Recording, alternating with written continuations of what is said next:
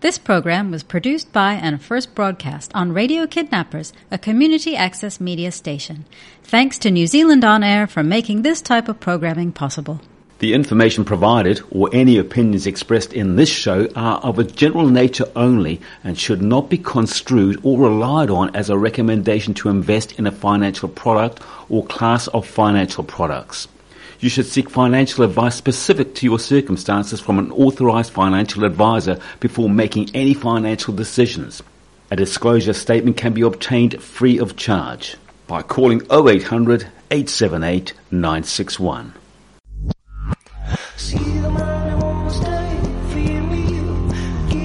You're listening to Radio Kidnappers, the voice of Hawke's Bay. This is the program called Can Have You, where we talk finances with the team from the Stewart Group right here in Hastings. And it's our pleasure to have on the phone the CEO of the Stewart Group, Nick Stewart. How you going, Nick? Very good, thank you. Very well refreshed after a wonderful Queen's birthday weekend, and I think we can safely say that the drought has broken. The drought has broken, and more good news, according to the Prime Minister, we might even be out of level 2 next week. Wow. Well, that would be very exciting. There'll be a lot of the business community will be very eager to get back on their tools, so to speak. Before we get on to today's topic, Nick, which is FOMO, what effect do you think that's going to have on the markets? Will it have an immediate effect? In terms of going to level 1? Yes. No, well, I think the market pretty much factors these things in. I mean, we knew that at some point we're going to go to level 1. It was just a question of which week. Markets look through these events. Look, there might be a little bit of a euphoric bounce on the first day, on the announcement, a little bit like last week. The US market had a particularly spectacular day where the S&P 500, or the top 500 listed companies in the US, jumped by 2.25% in a day, and the key attribute of that, or the reason why, was that the stock market, the actual trading floor, opened for the first time since lockdown. So you often do get a little bit of that euphoria, but the market, for the most part, has factored it in. Now, we're going to talk today about FOMO, which in text language is the fear of missing out. Tell us about that. Well, the fear of missing out, look, that kind of water cooler or barbecue type discussion where everyone wants to be, part of the herd. No one wants to miss out. So if the market's going really well, then you want to be in, and if there are losses, then you don't want to be there. You want to be with the herd that aren't. A little bit like if you're a Auckland Blues fan over the last decade. You would have gone against the trend because, the stadium was becoming a little more empty after each game, just as, the losses continued to mount. Very, very similar. So, look, the fear of missing out, so when the market takes off, everyone wants to be there because there's the fear that they're going to miss out on getting their share. Is that why markets fluctuate? Because we get a bit nervy and we think, let's get in, let's get out, and let's follow the crowd. Because, your philosophy is you're there for the long haul, but most people aren't, though, are they? Yeah, well, look, some people do allow emotion to come to the fore, and the study of that is called behavioural finance. And, that's where, share market returns aren't necessarily... They're not defined to each individual investor on the basis that they're invested in equities.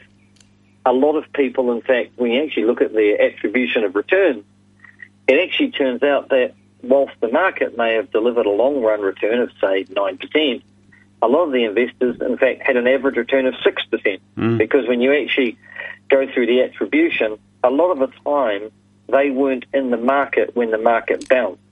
So, for example, if you'd gone to cash in mid to late March, you would have missed a phenomenal rally in equities, which commenced on the 24th of March.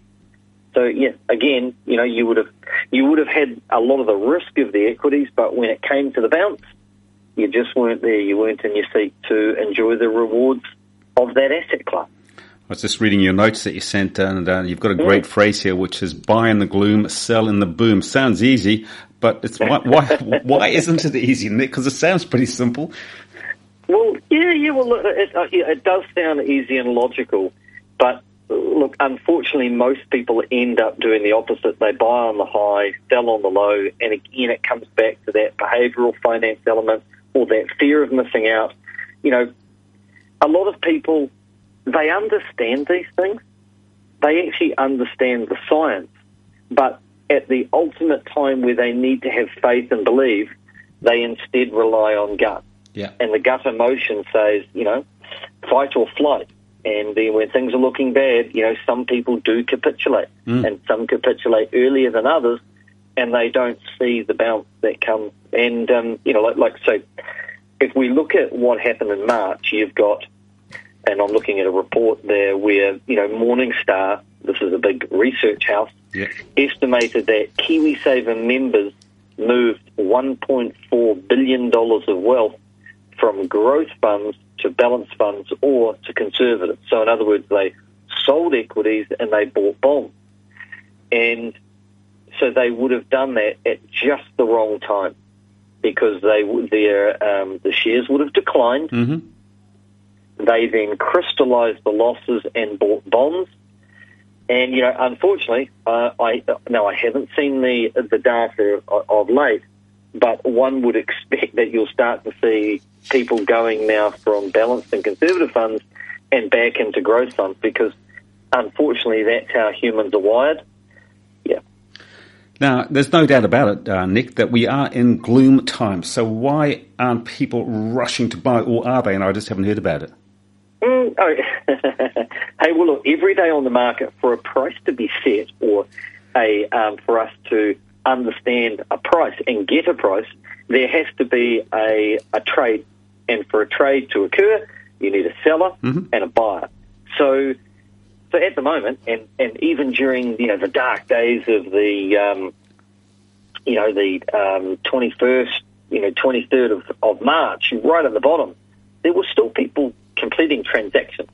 So there's always someone buying, but perhaps they're just not tweeting about it or posting it on social media, or the media aren't focused on the fact. Because let's face it, negative news sells.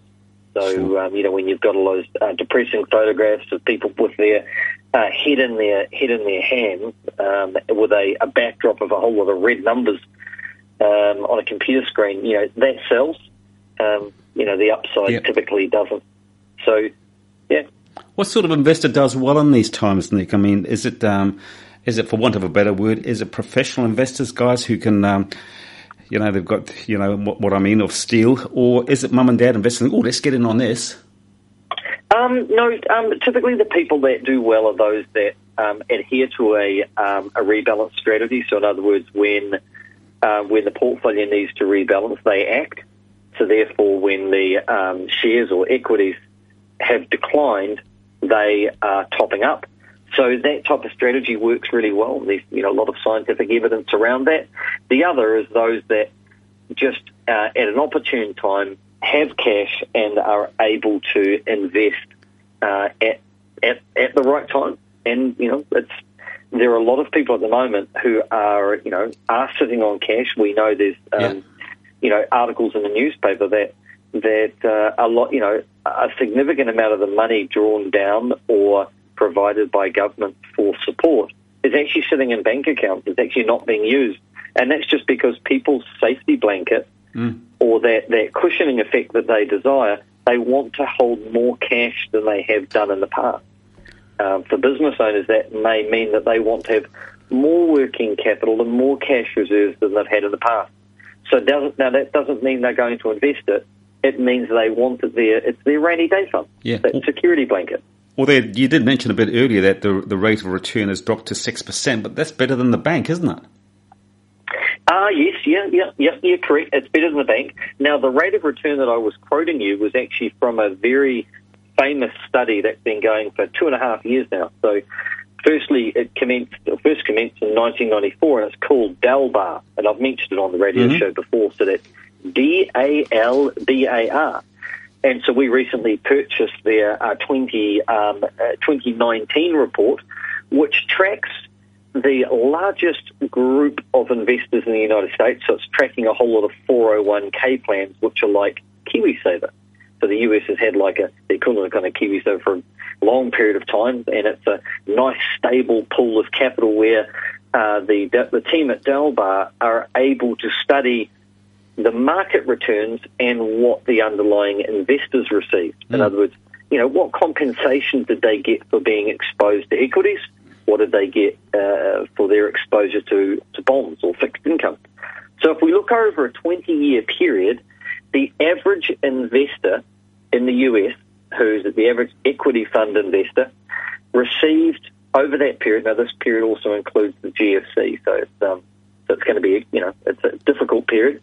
So the difference was that they received 1.8% less than the market. And you'd say, why is that? Is that fees? Is that tax? No, these have been adjusted for those.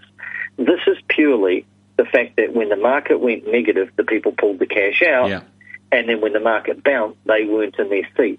So that was 180 basis points. If we look over the 10-year, this is pretty scary.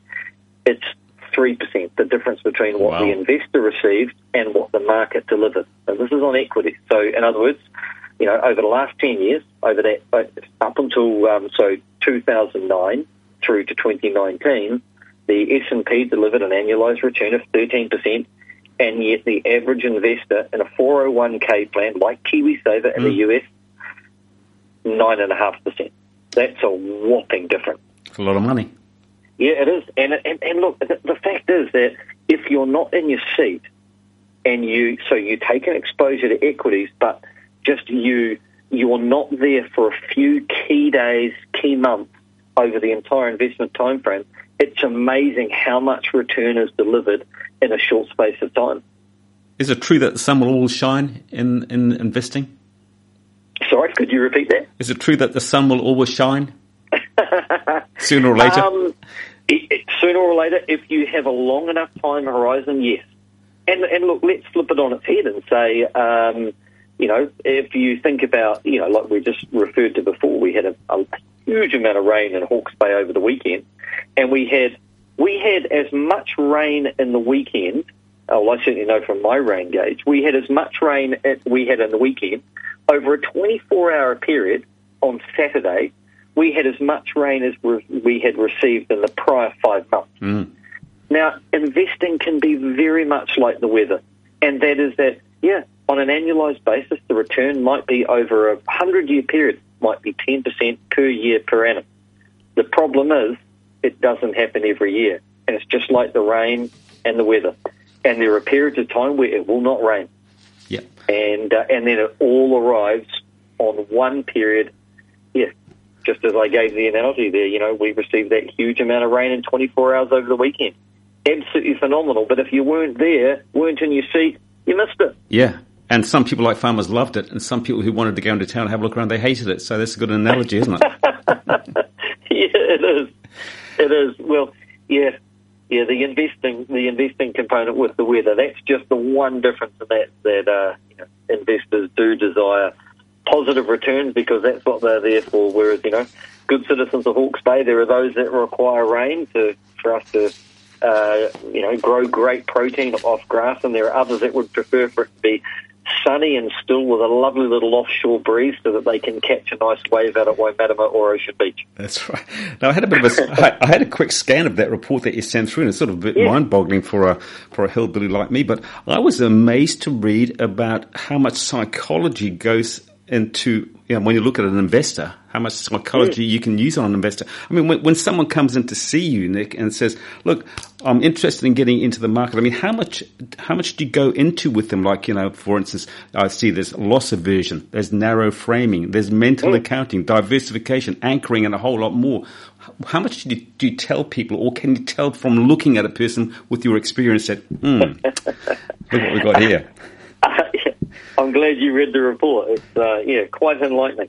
Now, so when we're talking to investors, we're using a number of tools. Some of those are such as a risk profile questionnaire, which talks about things and qualifies things like loss aversion. So in other words, what would make you feel really uncomfortable? Would it be over a 12-month period, seeing a decline in your capital of 25%?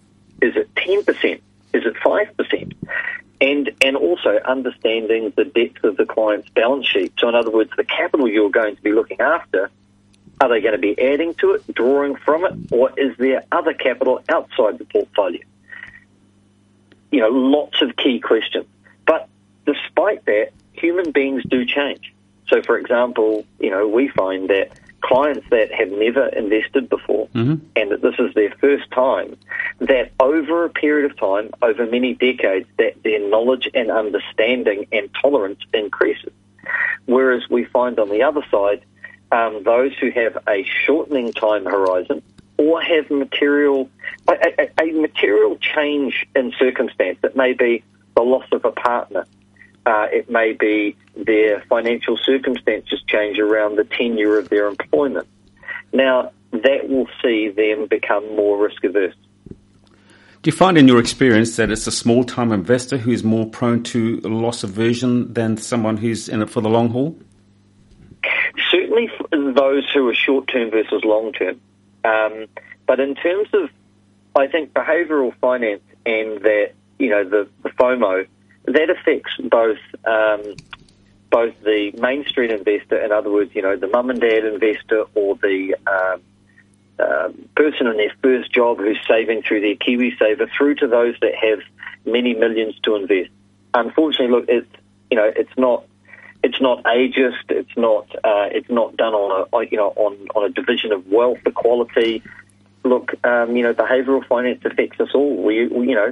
Everyone has a point in time where they will capitulate and will go with their gut. And also, it depends on who they're surrounded by at the time. Because let's face it, if you and I were in COVID lockdown and we were locked down with a buddy or family member who was particularly risk averse, and that was the only person that you were talking to, well, then they could have an influence on your mentality during that period. Yeah. Conversely, someone who was quite euphoric and uplifting in their thoughts could skew you the other way. And that's why at the start of the discussion, I dropped in the comment about the barbecue or water cooler discussion. Yeah. And that's where, sadly, a lot of people do take advice from non-qualified individuals, and a lot of it will be that kind of water cooler or barbecue discussion.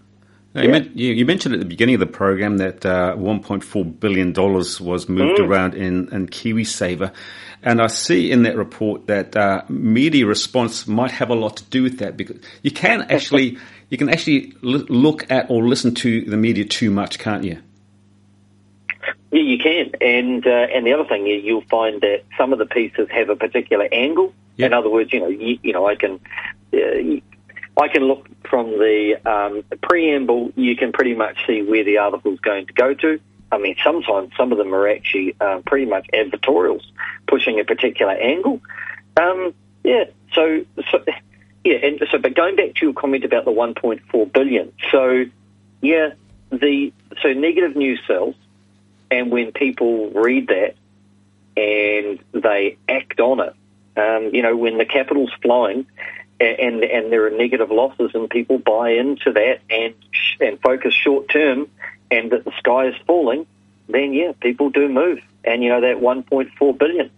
So let's say if the 1.4 billion moved out of equities into bonds, and now knowing that the market bounced, depending on which market you're in, bounced between 20 and 25% from the bottom, it basically means that about $250 million was vaporized. Yeah. So if that 1.4 billion, would have bounced back, but instead, if it switched from equities to bonds, it didn't get the 20 to 25% upside on the 1.4 billion. Yeah. When can you see? It didn't happen. Yeah, you mentioned a couple of weeks back that prices are driven by markets, but not necessarily immediately. But it could be in a couple of months' time that the market replies to an issue. How close are we to that market responding to property prices going down? Oh, I think it's early days. Early days in the sense that we are the first lot of the applicants for the wage subsidy will roll off in about 8 days' time. Of course, we're recording this on, Tuesday the 2nd. So, it's June 10 when they start rolling off. I've always said to you that, the property market's linked to debt and it's linked to confidence and it's linked to people's employment and tenure of employment and wage package. And I think we're not going to see negative effects of that, and serious negative effects, until the wage subsidy rolls off. Yeah. And at that time, then you'll see people who move from being a willing seller to a forced seller, and then you'll start to see some pressure. Probably, most likely, you'll see the first indications of that will be in the tourist affected markets, so like your Wanaka, Queenstown. Yes. Yeah, but so far we haven't seen. There's not a lot of commentary around that, and also, there's a large backlog with people wanting to get building reports, valuers in, have a face-to-face meeting with their lawyer, etc. So one would expect that there'll be a lot of transactions, or it'll be like the python, the animal going through the snake. There'll be a huge amount of transactions that will go through. But I really don't think we'll start to see any particular negative effects for a number of months, because, look, as we've always said, property is a lag indicator, not a lead indicator. And that'll be a good time to buy in the gloom. Well, hey, anyone who's a long-term investor is, when assets become discounted or when they drop, it's always cheaper to buy at that point of time than it was, 12 months ago or 6 months ago. For example, like the analogy with equities. If we look at our cousins across the ditch in Australia, if you were buying a basket of Australian stocks and you were to buy them today, you're effectively buying them at prices that haven't been seen for 5 years. That's a phenomenal statement to make. That's just their market has become, it has pulled back. It's great news. Now we're just about out of time, Nick. So if we want any financial advice, where do we come?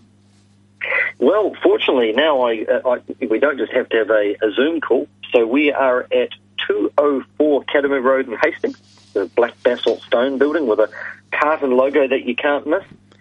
Or you could just have a virtual call with us, or alternatively just visit our website www.stewartgroup.co.nz.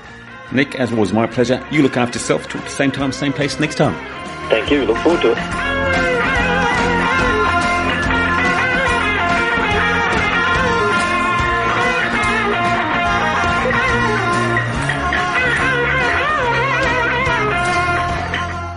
The information provided or any opinions expressed in this show are of a general nature only and should not be construed or relied on as a recommendation to invest in a financial product or class of financial products.